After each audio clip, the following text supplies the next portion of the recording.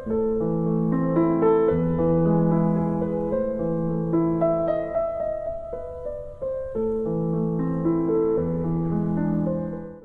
you for tuning in to Chandelier Chats. I'm your host, Rochelle LaCour. Please don't forget to hit like and subscribe. Thank you. Michael Rivas is a certified high performance coach, a Live Your Purpose certified coach, and a U.S. Navy veteran, and an Indianapolis 500 winning mechanic. Welcome, welcome, welcome, Michael. How are you today? Oh, I'm doing very well, and thank you so much for having me here, Rochelle. I truly appreciate it. I'm looking forward to this fun little engagement that we are adventuring into. Yes, I'm so excited to have you here. So I would love to start with you telling us a little bit about your mission. Well, the mission constantly, evolves, but really I want to help people to feel free and comfortable in expressing their authentic self.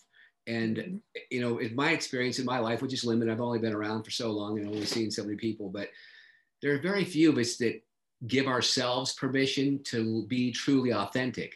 We're always a little bit afraid because, somewhere in life, we try to show ourselves and it was squelched, it was shut down, even from an early age. I can remember being upset about something and wanting to cry and having, a parent say that I better shut up or else I'll give you something to cry for. So in that moment, I was taught that I wasn't even entitled to have feelings. And so that has repercussions throughout life. So, the coaching part, we take what's working and kind of focus on making it better. But through that, we'll uncover areas where we have a reoccurring issue or a reoccurring problem. Might show up with a different person, different places, but at the core, it's the same thing. And often it goes back to those things very early in life where we assigned a meaning and held it as an unbreakable truth. And so that's the two certifications I have. The high performance, takes where we are and keeps us on focus moving forward.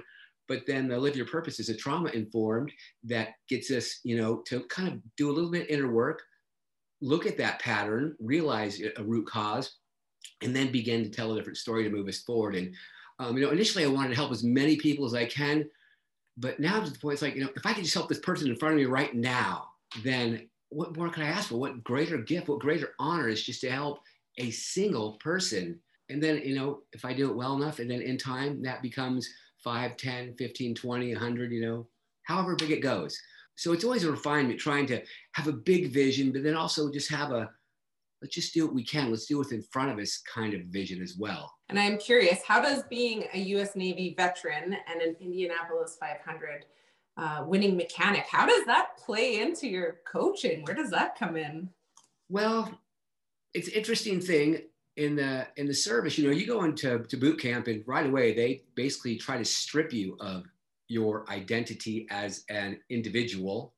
They cut off your hair. They put you all in the same exact clothes. You're all piled in all the time. You go everywhere together all the time. I mean, you're doing, even the most intimate things. You've got company in places you were not used to having them. And, Yeah. and you become more of a large organism, if you will.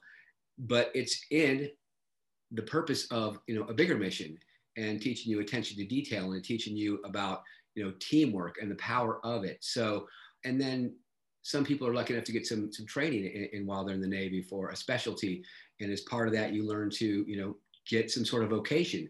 And the school and Navy, it's 8 hours, 5 days a week. There's a quiz every day. If you don't get at least a 75, you get to go what they called rock study that night until you could pass again. So it was no recess, no days off. It was 6 months of a Navy school is probably the equivalent to an associate's degree as far as, I went to junior college for a while, and it was like, take a class, go to the coffee shop, take a class, hang out and have lunch. I didn't really feel like going to that class today. Whole different thing. And you're still going to see and pass and you get the degree.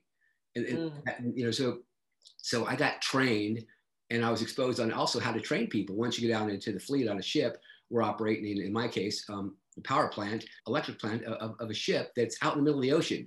And so if I don't know how to do my job and you're in the middle of the ocean, you got no power, no electricity, there's no one to call, right? No one's coming for you for, hours and hours and hours. And the sea is sometimes, not a very friendly place. And so we had to do our job. And so you learn a lot of consequence. You learn just a lot about yourself, kind of about life. I got to travel, between, Navy and the racing. I've been to 22 countries. So I've got to see some other cultures and some other things. And you see the best of people and you see the worst of people. As a younger person, you tend to kind of judge and assign blame. But hopefully with age, you can kind of grow and learn and say, oh, this person, this is where they come from. That's what they are shown. That's what they know. That's who they are. And try to accept that and then, work with it. So, and then again, racing, it's very high consequence. When you work on a car that's going 200 miles an hour, you better do it right, because somebody can get hurt or somebody can get killed. And if you're not good, then you lose, and that sucks. So there's right. So you want to be good. So there's a mixture of accountability. There's of measuring of real world. When you go to Indianapolis 500 and you're there with 300,000 people and millions of people on TV, and it's something you care about and a dream about your whole life, and the feeling of that is there's no place like it. And then that first pit stop, you're coming in and there's a car coming in, at 50 miles an hour, and you jump off the wall and you're right there, and this guy just comes right there, and you want to get this right. I mean, you have any more of those guys that can do it in like 3 seconds tire change. Back when I was doing it, it was closer to like 5 or 6, and it was just a lot of intensity. When you first start doing a pit stop, you're just so focused just on just what you're doing. But as you get better and used to it, your awareness opens up, and you could hear of the 4 air guns. If it's going right, it sounds like one long air gun. You become aware of what's going on around you. And you're still focused on what you're doing, but because you get repetition, you're aware of another dimension of actually being able to be focused in doing, yet sort of outside of yourself and aware. So I learned about that's kind of a flow state sort of thing. So flow requires consequence, and that's fairly consequential. So between those things, they just help me to prepare, not just to be able to think, to train and to interact, but then also I've met so many different people. I feel like I've got, a majority of the major sort of strains, if you will, of personality, of type, of, a way to like, oh, this is one of those people. I've got to just let them, feel like they're in control and just give that to them and then work with them. And other people, oh, you have to lead this person around. And so all that, and then getting some coaching training has just really prepared me to really meet people where they are in a way that's authentic and that resonates with them, so that they know like, okay, this guy isn't just some talking head. He hasn't done exactly what I've done, but he's done some stuff that I can see, is close enough that we can meet up and we can work together. And so that's a lot of what that is to me. A lot, the things that we've done are accomplishments. They're great to kind of put up on the shelf, a little trophy or whatnot, but really to me, they're all just preparation, and they're all just little hints and clues of things that, yes, this went well. So you can repeat some and take some away from that. Some things that there didn't go well, you can learn from those and grow. They're just preparing for the next in the now, and how can I, better serve the people I want to serve, and how can I be more true to the person I, am and deserve to be and express in this world, because that's only the ultimate mission, is to be 100% pure expression of ourselves. And when we get there, and I have not yet, I'm not getting glimpses of it, but like, oh my goodness. So what do you think holds people back from fully expressing themselves? You mentioned earlier a little bit about, what's happened in their childhood and, maybe not being able to feel safe, or maybe it's been squashed or shut down. What else do you think holds people back from expressing themselves and having a real voice? Yeah, and that's one of those things, it's really interesting as I speak, I try to be aware, because when I'm looking at things out there in the world, all this self-development stuff, and it just says, break your limiting beliefs, or, everything is possible. And there's a lot of stuff that makes a lot of very big assumptions. And the very first thing is, hey, we have to have opportunity, right? I mean, you could be the highest performing, most well-adjusted person in the world, but it's sort of your timing. And I like to look back to indigenous people of this country, because I really like them. I don't know them, but from a sort of a romantic and a sort of environmental, ecological, just kind of cool thing. They lived in harmony with nature for tens of thousands of years. Really raw stuff. I mean, they had no electricity, they had no air conditioning, they had no running water. they had to make their own fire, they had to hunt their own food and grow it. So, I mean, they were getting it done. And they had small groups of people with very few of the social issues we have. There are no big wars, not a bunch of domestic abuse. None of those things could happen. Otherwise, we wouldn't be here to talk about it. So kind of going back to modern day stuff, your Maslow's hierarchy, if you've got to have shelter, food, water, clothing, and a basic safe place to even be to get to even start to work on these next higher level things. But assuming you have, some sort of safety or not any sort of serious, harm and abusive relationship every day where it's hard to get out of, if we can begin to just get out of our own way and pay attention to what happens in our lives, we'll all have that boss that we just don't like. But what that boss is showing us is a place that we need work. Because if we didn't need the work there, we wouldn't have them, or they would respond to us differently. Or that one friend who continually, whatever it is they do, the type of relationship we find ourselves in. We get there's so much stuff that meant to separate us. It's from a men's side, it's always a woman's fault. From a woman's side, not always, I'm just saying some people will say that there's a narrative there. But really, we attract and interact, give or take, a few degrees of the spectrum. Someone who's kind of, got a lot to learn and, hasn't done any self-help work or self-development work, who's got some issues, isn't going to get together with a really high functioning, person who's gone through and done a bunch of work and are at peace with their past, because there's just no, it's just not going to happen. So what we attract and what we interact with is where we need to work. And it's not good or bad. There's not levels.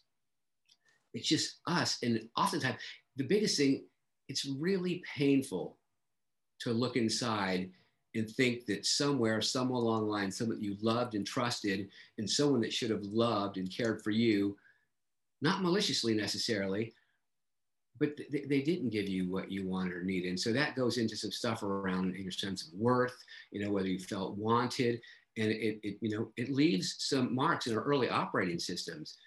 Early in life, not only just young, but from 0 to 3, our brain grows in no place in our life does it ever do anything different. At 3, we're actually at mass saturation for synaptic connections.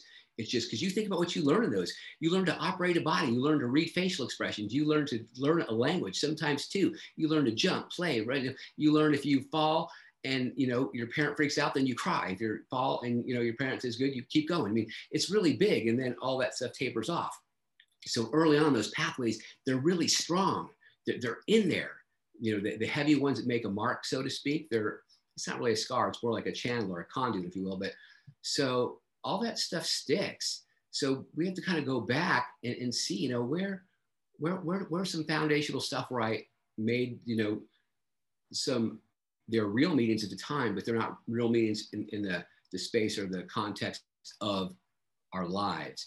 But that stuff hurts. It can be painful. It can be scary. Mm-hmm. Even to go back and visit it, you feel it again. And that's uncomfortable. For the most part, our biology is such that, if you touch something hot, you pull back.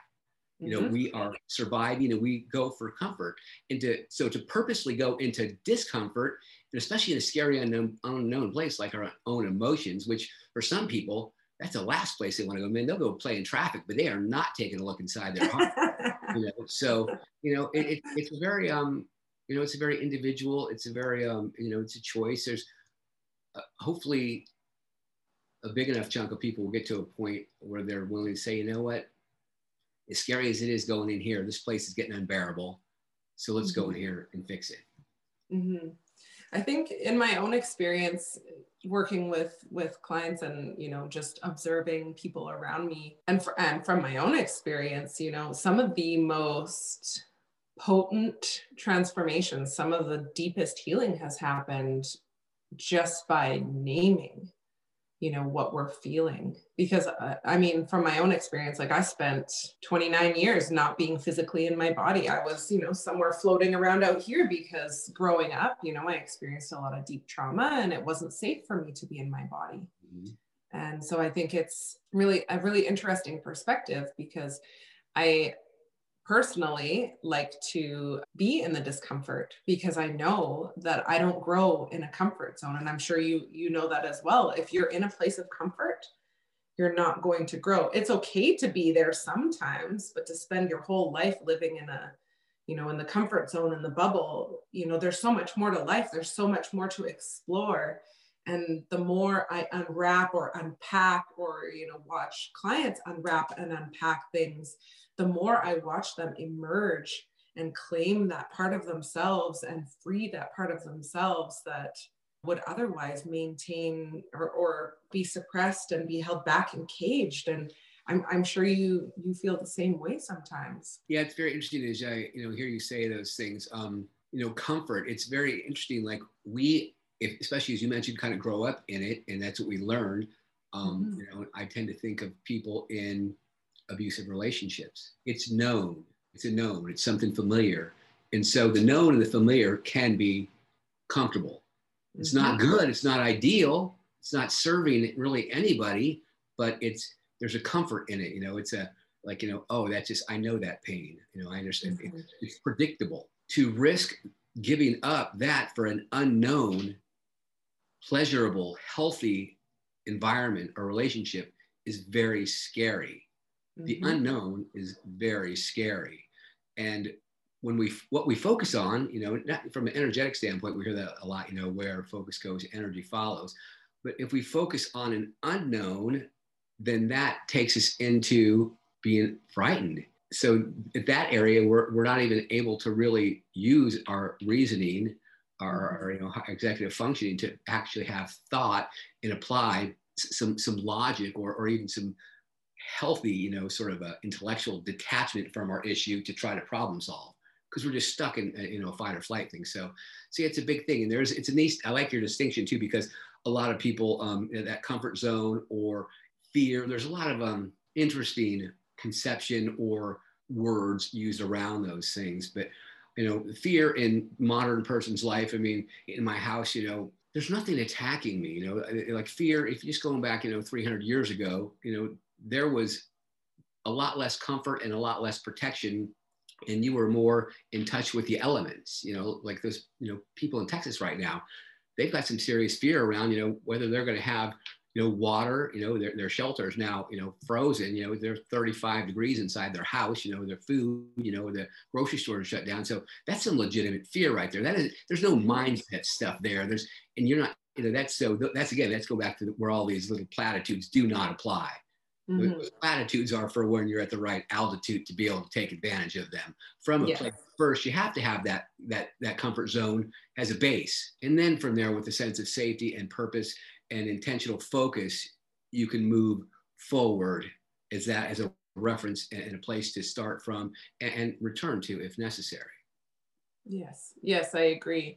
And it took a long time for myself personally to learn that I was even in that place. Like, I was completely unaware. It took me until 2016, right after my mom passed away in 2015, to start to go, hey, whoa, who am I? Like, who am I without my mom? And who am I without, this attachment to someone who is passing away from cancer? Because we all know someone who's been affected by cancer, whether it's, directly related to us or through someone that we know. I started to wonder, like, who am I without this story? And the deeper I started to go into it, the more I realized how out of my body I had been and how afraid I was of what it would be like to know myself and to know, wow, okay, when I'm experiencing this, it's because of this, or when my body feels like this, it's because of this. Most people don't even ever get to that place in their life. And in my humble opinion, it shouldn't take, the death of a loved one or something even more devastating for people to kind of snap awake and be like, whoa, I should be doing something. But we often start to identify ourselves with what our surroundings are instead of allowing ourselves to be individuals and identify as what we want to be or what we would like to create for ourselves. And I'm curious to hear your thoughts on that. Well, that's absolutely a true statement. As you say those things, first, I totally, respect and admire your willingness to share, sort of thing. And I have, different reasons, but the same sort of thing. I was not aware, but for much of my life, you used it, being out of your body. But for me, it's been just disassociation, from an early age. One of my survival patterns and protectives, devices I had that I am so thankful for is if I was just somewhere in a corner reading a book, nothing bad happened. You know, I became invisible to stuff I didn't need to deal with. Books were a place for me to go. And I went into the book. I was no longer there. You know, I became the characters. You know, I was vicariously living and separating from a world that my young mind really, it shouldn't have had to deal with, but it wasn't capable and didn't want to. So it was a beautiful thing. And as you mentioned, that disassociation, you know, that's a very old protective mechanism that our body has within something called polyvagal theory. That's called dorsal. And that's when you just shut down and you're not even in your body anymore, because going way back when, you know, when the lion got hold of you, you know, you didn't want to be there for it. And No. so our nervous system, our mind actually devised a way so that to soften that transition, you know, from something very painful to something tolerable for a few minutes until it was over. So yeah, that's important things. And, you know, as you're saying that too, you know, oftentimes it's something big that triggers that, you know, like a large chunk of who we are is suddenly taken away from us. A parent, a big job change, a big relationship change, you know, it's a divorce, it's the, you know, the death of a loved one, something traumatic happens to us. And now, you know, reality is basically slapped us upside the head and says, you might want to, you know, make a new one now because you got this empty spot now. And this is, you know, it's one of those things. It's up for debate. But years ago, I saw something that said that basically there's like maybe 7 different spheres of sort of intellect, or, you know, what we're sort of predisposed to be. You know, some people are very musical.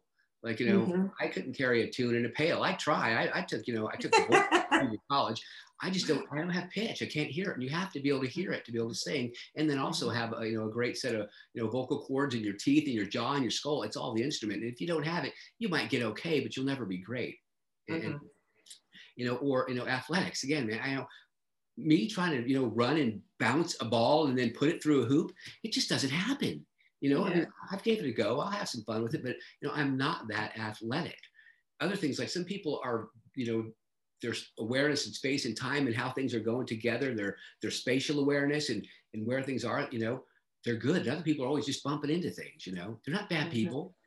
And so there's also introspection, the ability to sort of kind of get outside yourself, but then look in a, you know, semi non-biased, you know, it's difficult to get completely non-biased, but to kind of look in and think, what's going on here? You know, is there something I could do differently? You know, and for many people, you know, say modern American society, there's various cultural influences and even, you know, gender things on who's allowed to have so much power.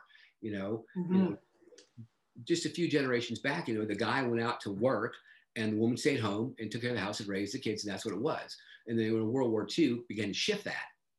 Now women got in the workplace and they kind of like that. And they found, hey, I can do this stuff. I'm good at it. And I kind of like it. But then the guys came home, and then not only did they come home and that dynamic had to reshift, but the guys came home from all kinds of trauma that they didn't really know they had, nor was it addressed until we caught for this other thing.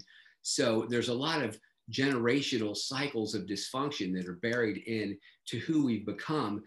And very seldom are we given an example of somebody who is either empowered and given permission to just be an expression of who they think they should be, and not just go to school, get a job, get married, get the White House and the picket fence, the 2 dogs, and 2 kids.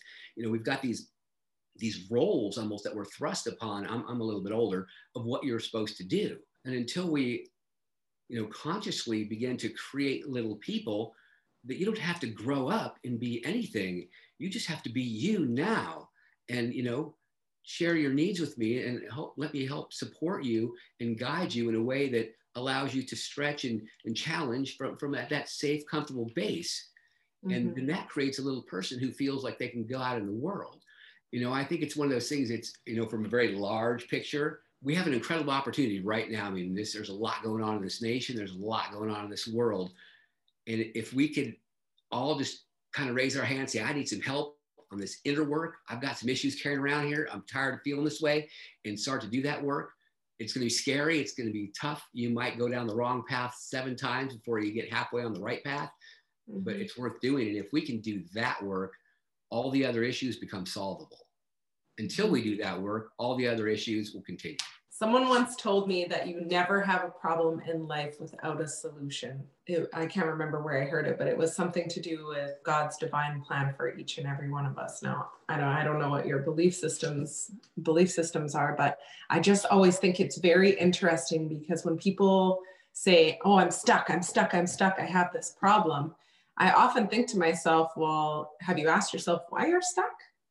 Like, it seems kind of counterintuitive to say that, but when we constantly repeat, "I'm stuck, much to, the earlier part of this conversation where you mentioned, what you say and what you think is what you get back, kind of thing, that the same applies. Mm-hmm. Yeah, that, it's an interesting thing. I like language, and I like to also get things in how they match up. So if you have a problem, which can be perceived as, a negative, and then you have a solution, which could be perceived as a positive, that's contrast. That's polarity. Mm-hmm. Those are the very things that create life. You cannot have any comfortable place in the middle without some extremes. That's what life is. There's light and there's darkness. There's positive, negative. A lot of times we skew more. I just have to be more positive. It's like, I don't know if you ever try to put a battery in anything, but if you keep putting more positives and never get the negative in touch with the side, the energy does not flow and nothing happens. Yes. We need both. We need balance, both. Always. Yes. We need harmony. Yes. We need all that contrast. We need those extreme people, because they kind of fill in, the middle where most of the stuff is going on, So it's but how we think, those very words, they inform, kind of how we act, how we behave. It's a great point. I also think, especially with what's going on right now, the social aspect has been gravely impacted. And it's so interesting to observe where people are operating from. There are so many people who are afraid. And it's like, yes, there's this virus that's going on, and there's all of this other stuff that's going on. The way I wonder is, what are people really afraid of? Is it the fear of death? Is it the fear of, being cast out of the tribe, or what is it? And, to your point about contrast and polarity, we as humans are pre-programmed to focus on the negative. We're programmed to focus on the negative because if we didn't, and we weren't able to recognize threats coming in, we would probably die. And I just think it's very interesting to see how that is all playing out, in the situation right now. And I feel like this whole pandemic situation has really amplified that for a lot of people. And I also feel that it has turned up the volume on a lot of people's deep-rooted trauma and their fears and all of the things they've been trying to avoid for however many years. Yeah, I'm curious your thoughts on that. Yeah, it's a big deal. One of the words I've learned in this past year, when I got my latest, that trauma-informed coaching certification, is the term co-regulation. That means that we need each other to regulate. Mm-hmm. We are, at the core, we're mammals, and we're pack animals. We're group animals. We developed, in cooperation. There wasn't one single, man who could make it on his own, or even a single man and woman. It's too tough, especially back, in the more raw times and with nature.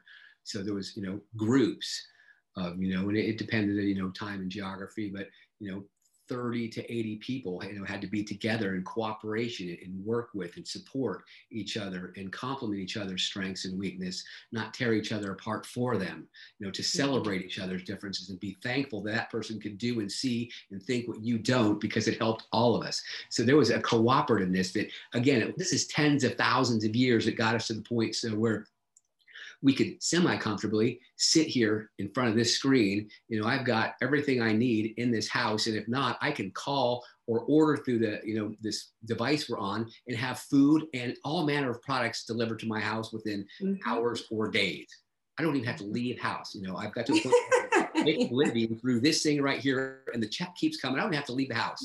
I really don't. I mean, I do go to the grocery store, but so being isolated and not co-regulating, but then going back to the early thing, this virus thing, it creates uncertainty.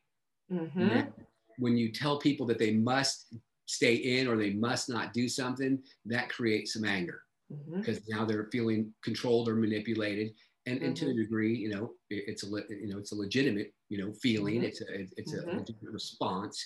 When you're, again, if you're going back, if you're angry or if you're afraid, we dip out of our ability to be up here in our prefrontal cortex, our executive function, this thing that makes us us, the thing that we can, when this is working and we're using it with focus and intention, hopefully some love and passion and for the good, we are incredible, wonderful, wonderful things.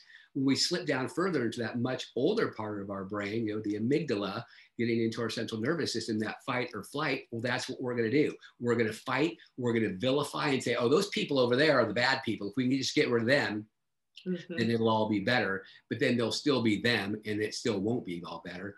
Or people like, sounds like you and then myself, if this whole fighter thing is, I don't like to fight and I don't necessarily like to run because I'm not a very fast runner.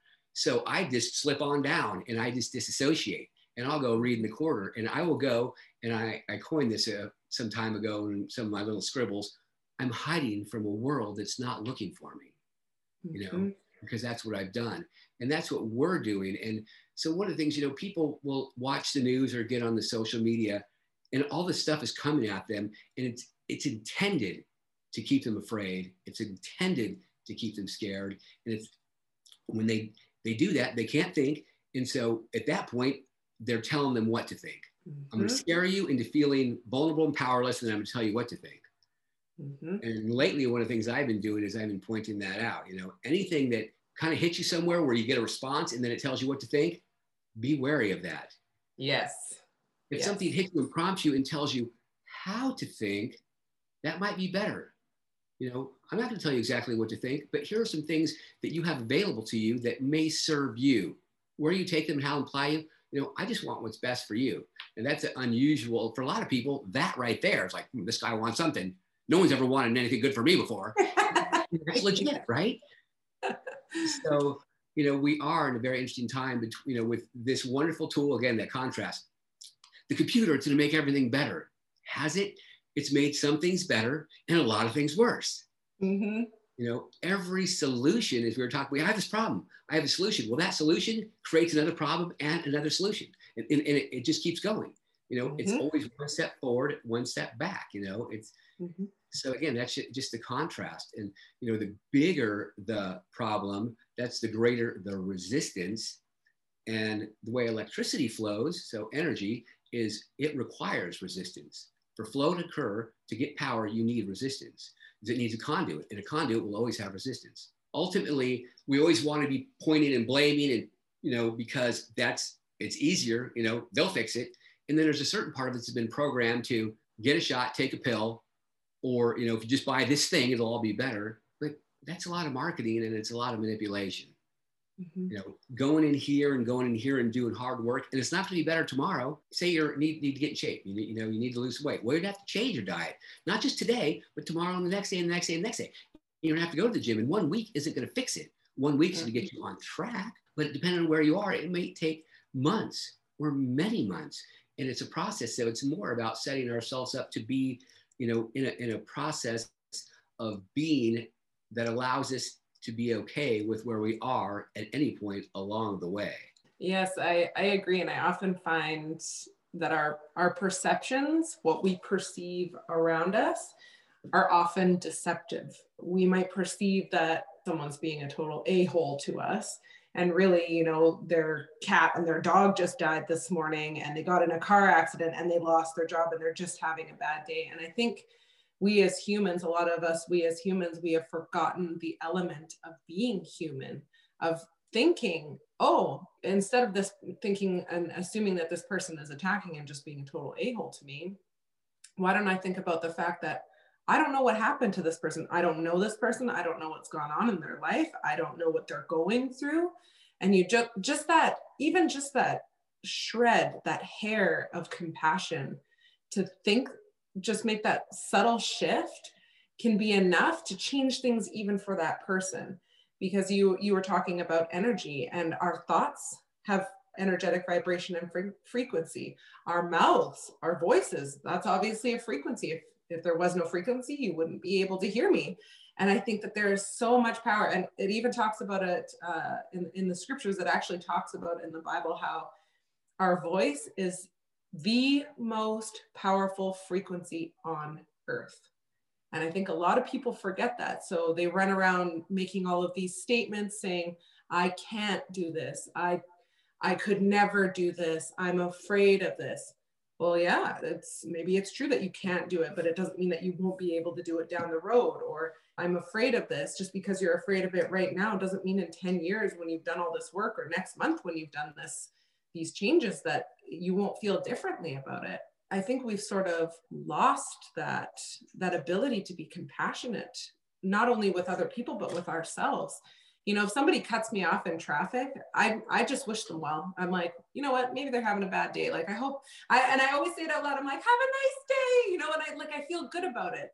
And if I don't, then I just don't say anything. I'm like, no, if I'm having a bad day and I'm being a miserable wretch, then I'm like, no, I'm not going to say anything, because I would rather send out the vibration of what I want to receive back than to send out stuff that I don't want. And I don't want any more, drama. I don't want any more pain in my life. So if there's something that I can do, and it's even that small, just to think that way or to feel that way and to just have a great day. I'm sending you blessings, like whatever's going on with you, like love and light to you, whatever. I think that is like the smallest change that people could potentially consider implementing to see massive changes in their own life. And I would love to hear if you have any thoughts on that. I love that example. And I'll be the first one to admit, lately I don't drive anymore, other than like the grocery, but when I used to drive a lot, that was one of my indicators. If I'm on my self-care, which that's the first thing, right? It starts with us. It starts with us. If I stayed up late, having beers, with buddies, and then, I wake up tired and hungover, and I sleep until the last minute, and I, throw myself in the shower, run to my car, and I'm rushing because I've given myself no time because of the decision I made, last night. It's not this person's fault, but I'll be driving the car 3 people in front of me when I'm not doing, and I will have colorful vocabulary, and bringing up all manner of not so nice things. But again, this is just me. But when I've got to bed on time, allowed myself to have time in the morning, to have some sort of a little ritual, a little gratitude, a little love, a little maybe asking for some help on an area that I want to be and what I want to do that day, and kind of seeing not just, okay, here's my list, but who do I want to be when that moment? When I meet with Rochelle today, do I want to show up as some know-it-all, pinhead, or do I want to be this, and decide how we actually show up, not just what we wear, but again, how we use our voice, how we use our face, how we're receiving. Are we listening or just waiting to talk? So anyhow, all that, around that self-care. So, but really it starts at home. And so much of it's, again, the marketing and the manipulation is that you must be on all the time. That is not true, but there's so much of this stuff, and I love it all. I can go on and on and on, but right now we are basically in a very large cycle. Like tens of thousands of years type cycle, in a kind of a masculine one. We're in a patriarchal world right now. There's a lot of male dominant things at the very, hierarchy of things you've mentioned. It's a male deity that somehow created all this, where everywhere I see in this planet, it's females bringing it in.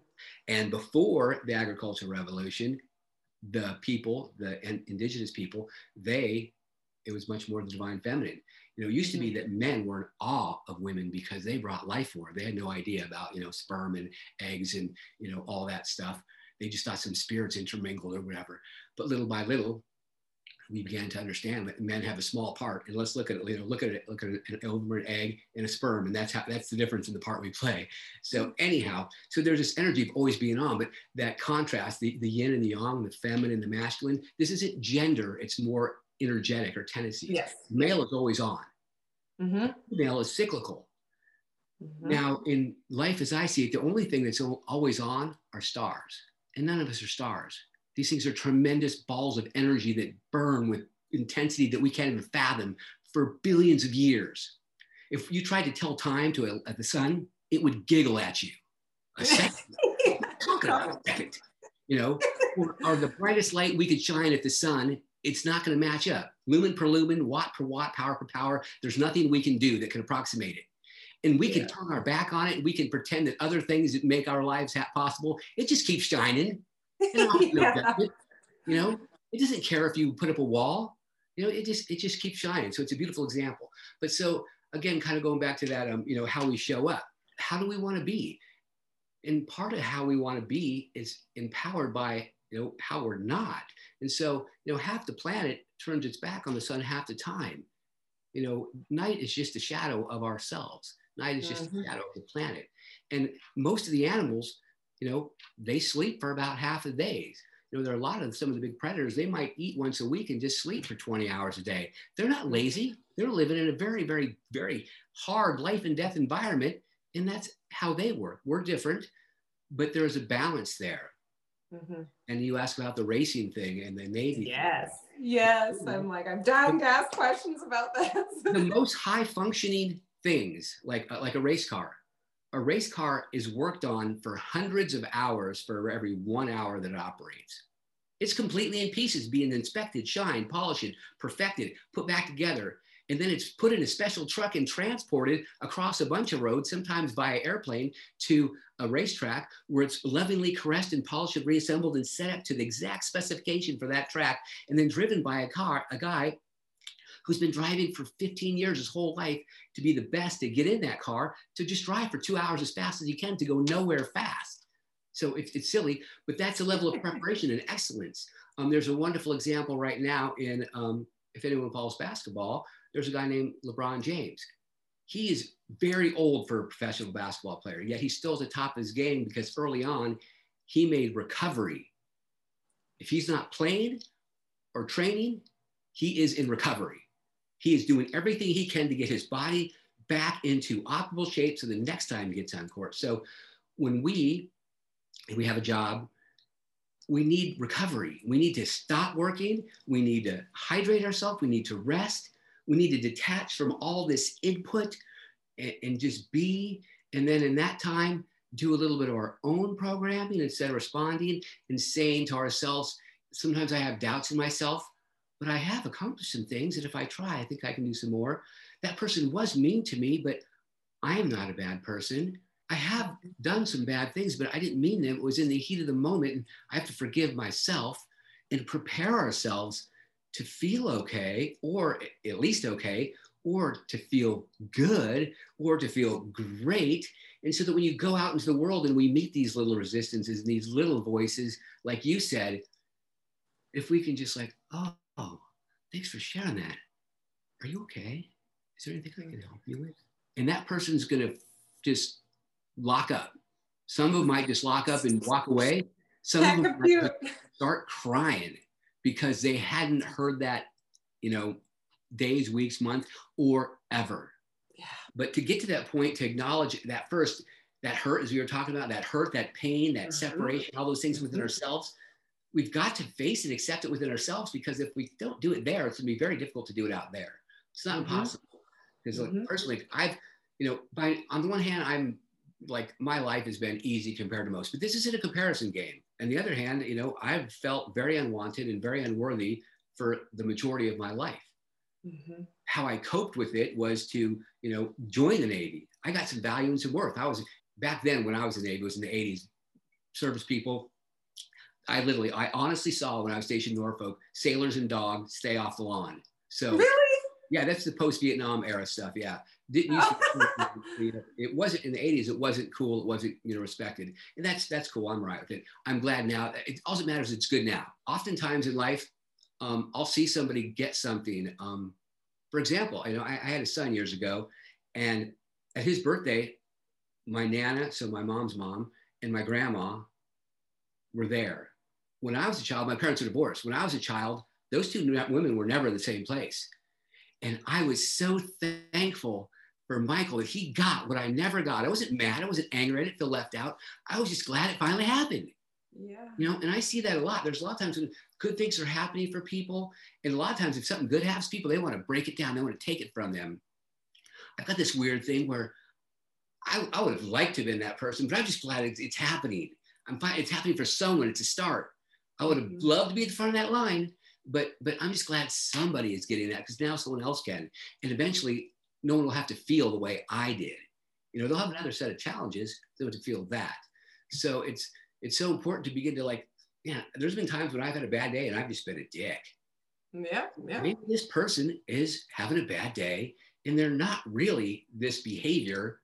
They're someone who's hurt, confused, hungover, or lost, Mm-hmm. So, but it's hard to process in a moment. But if we're already all off balance, all the time, just go, and believe, we're not going to be able to show up how we want to. So we have to decide from the first moment we awake, and even back it up, decide when you go to sleep, always be deciding to get ahead. That's another thing, we learn in racing.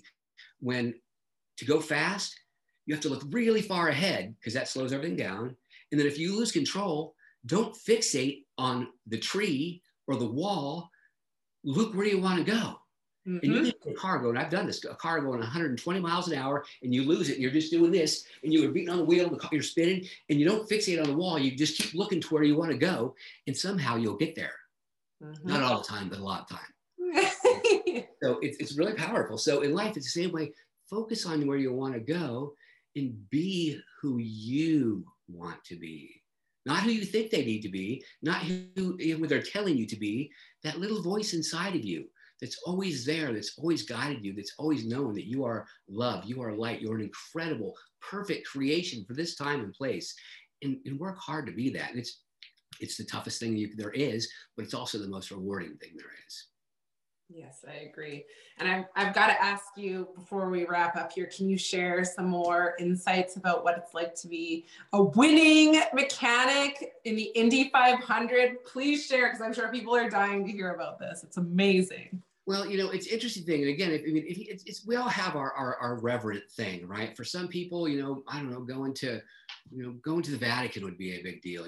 Going to the Wailing Wall would be a good deal. To go see the pyramids, to go, see some Civil War battlefields, to go visit Tulum in Mexico, to go to some of the pyramids down in South America too.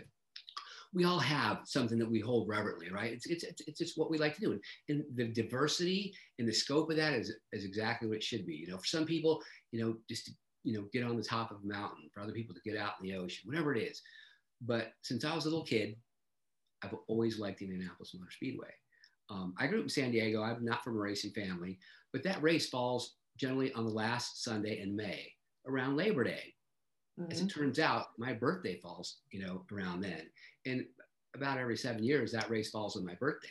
So as a child, well, Labor Day weekend, they say it's Labor Day week, or excuse me, Memorial Day weekend, but it's kind of my birthday weekend. Yeah, it is. And they have this race. I'm a little kid, right? And I'm a miserable little prick some of the times because things, I've got my parents are divorced. My mom's got this just asshole of a boyfriend who does terrible things to both of us, and I'm just shuffled around from house to house. And I got this babysitter who decided to take me places I had no reason to go. So I'm trying to make my best. So this race car thing, and I used to love Matchbox cars. So me and cars are big. So I just always liked it. And then just by chance, years later, I got into racing, and and I was in a dark place in my life. My Nana, who's the one person who loved me the best no matter what, she had just died. My mom's, next husband, whatever, her husband, who was an okay guy. We actually did some growing and learning together. They died within 2 weeks of each other. Wow. My mom was diagnosed with cancer this time. So in 1992, all this was going on. I decided, you know what? I'm going to win the Indianapolis 500. I had no reason. I mean, I was living in the worst possible place. I was doing some drugs. I was hanging out with a bunch of people right on the wrong edge of society, the very fringe, just on the edge of homeless. I was in the worst space possible. And I had no right. Some people would say I was just dreaming. I was just full of shit. And they never right to say that. From all looks and intents, they were correct. So ends up, I find racing, I get into racing, I didn't really think about it. And I have this written down on a piece of paper still. And then, just the way it went, I ended up getting to a team, and I ended up getting to work on a car.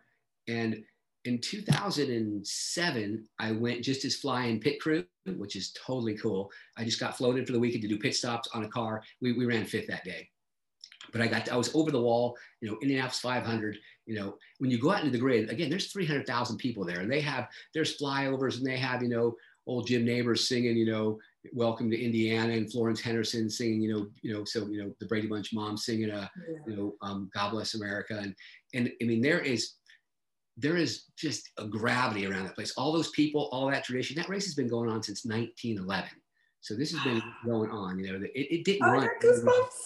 Yeah, World War I, World War II. That's patriotism to me when the race is shut down because all those munitions, all the material, those people are off fighting. That's patriotism. It's not waving flags while you're here holding the race. It's when the race isn't held because the bigger mission is important.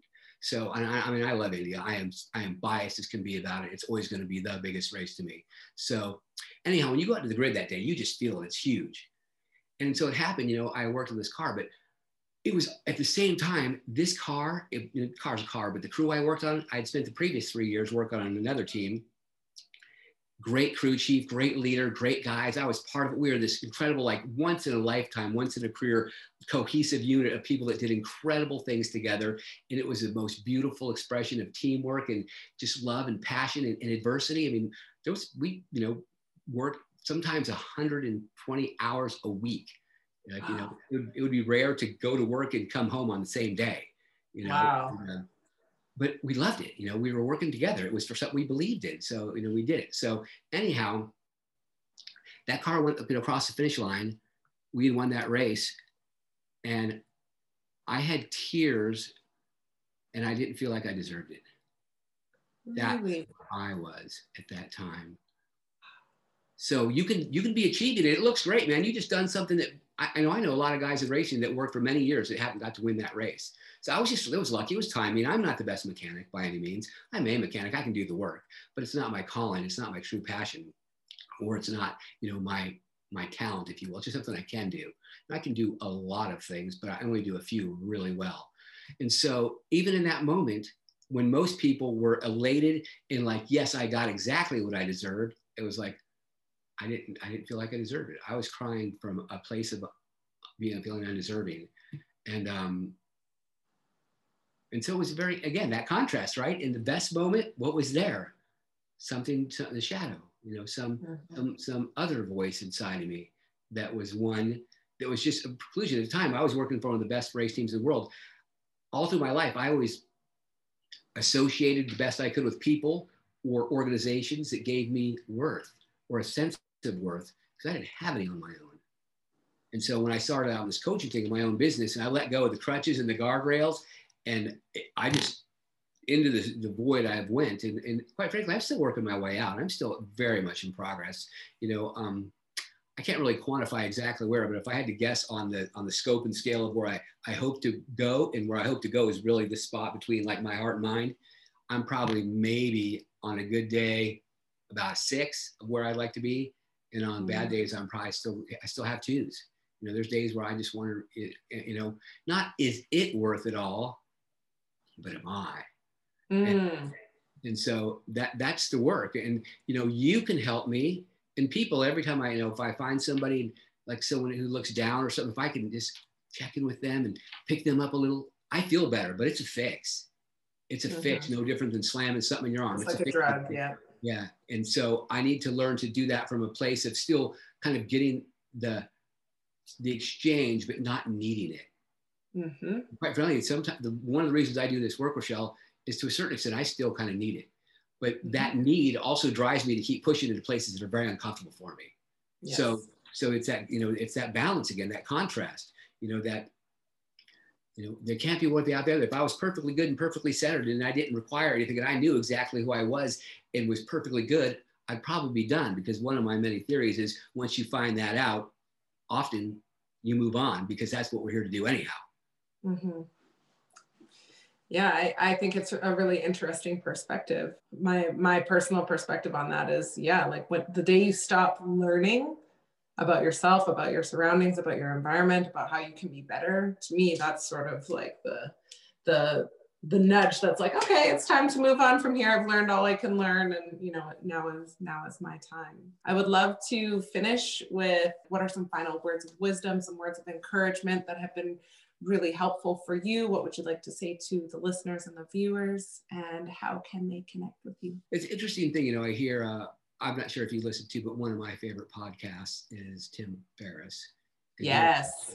you know, if there's anything you would put on a billboard, And there's so many, wonderful words of wisdom, to do unto, the others, you would have them do unto you, or, all kinds of great things. And the one thing, and it's probably one of the most difficult things you can do, but it actually layers a couple things. But the idea is to honor yourself with every breath.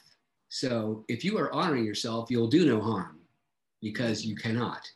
And if you're doing it with every breath, then you're aware of your breathing. And when we're aware of our breath, and when we are kind of doing it intentionally and in a way that, supports us, keeps us where we need to be, then we're also having a better chance of being who we want or should be. So there's a couple interlocking things there. And it's so simple. Honor yourself with every breath. But again, you could spend a lifetime practicing. Yeah. It's a beautiful thing. All the most important things in life, they're not achievements and they're not destinations. They're practice. Mm-hmm. Always practicing, so that you may be your best in the moment as the need arise. But there'll be another moment later, and you will need a new level of practice to serve or to survive.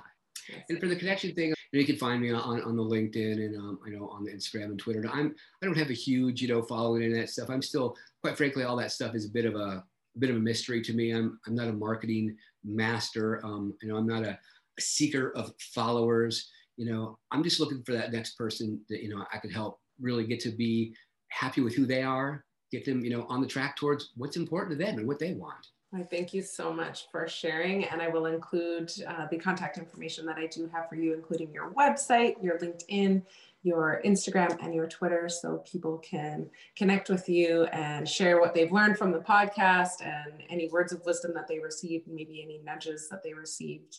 And I just want to thank you from my whole heart for sharing in this sacred space with me and sharing all of this beautiful information and your experience and your opinions and your thoughts on things and how you feel about and process things. It's honestly, it's why we do this work, coach to coach. It's why we do this work, showing up every single day, not just for ourselves, but for the people who need us. And thank you so much, Michael. Thank you, Rochelle. I appreciate you having me on, and for this podcast, and for all the work you're doing for all the people that you do. It affects and benefits all of us, whether we know it or not, or aware of it or not. You are absolutely amazing. I appreciate you, and I see you. So thank you so much. I see you. Beautiful.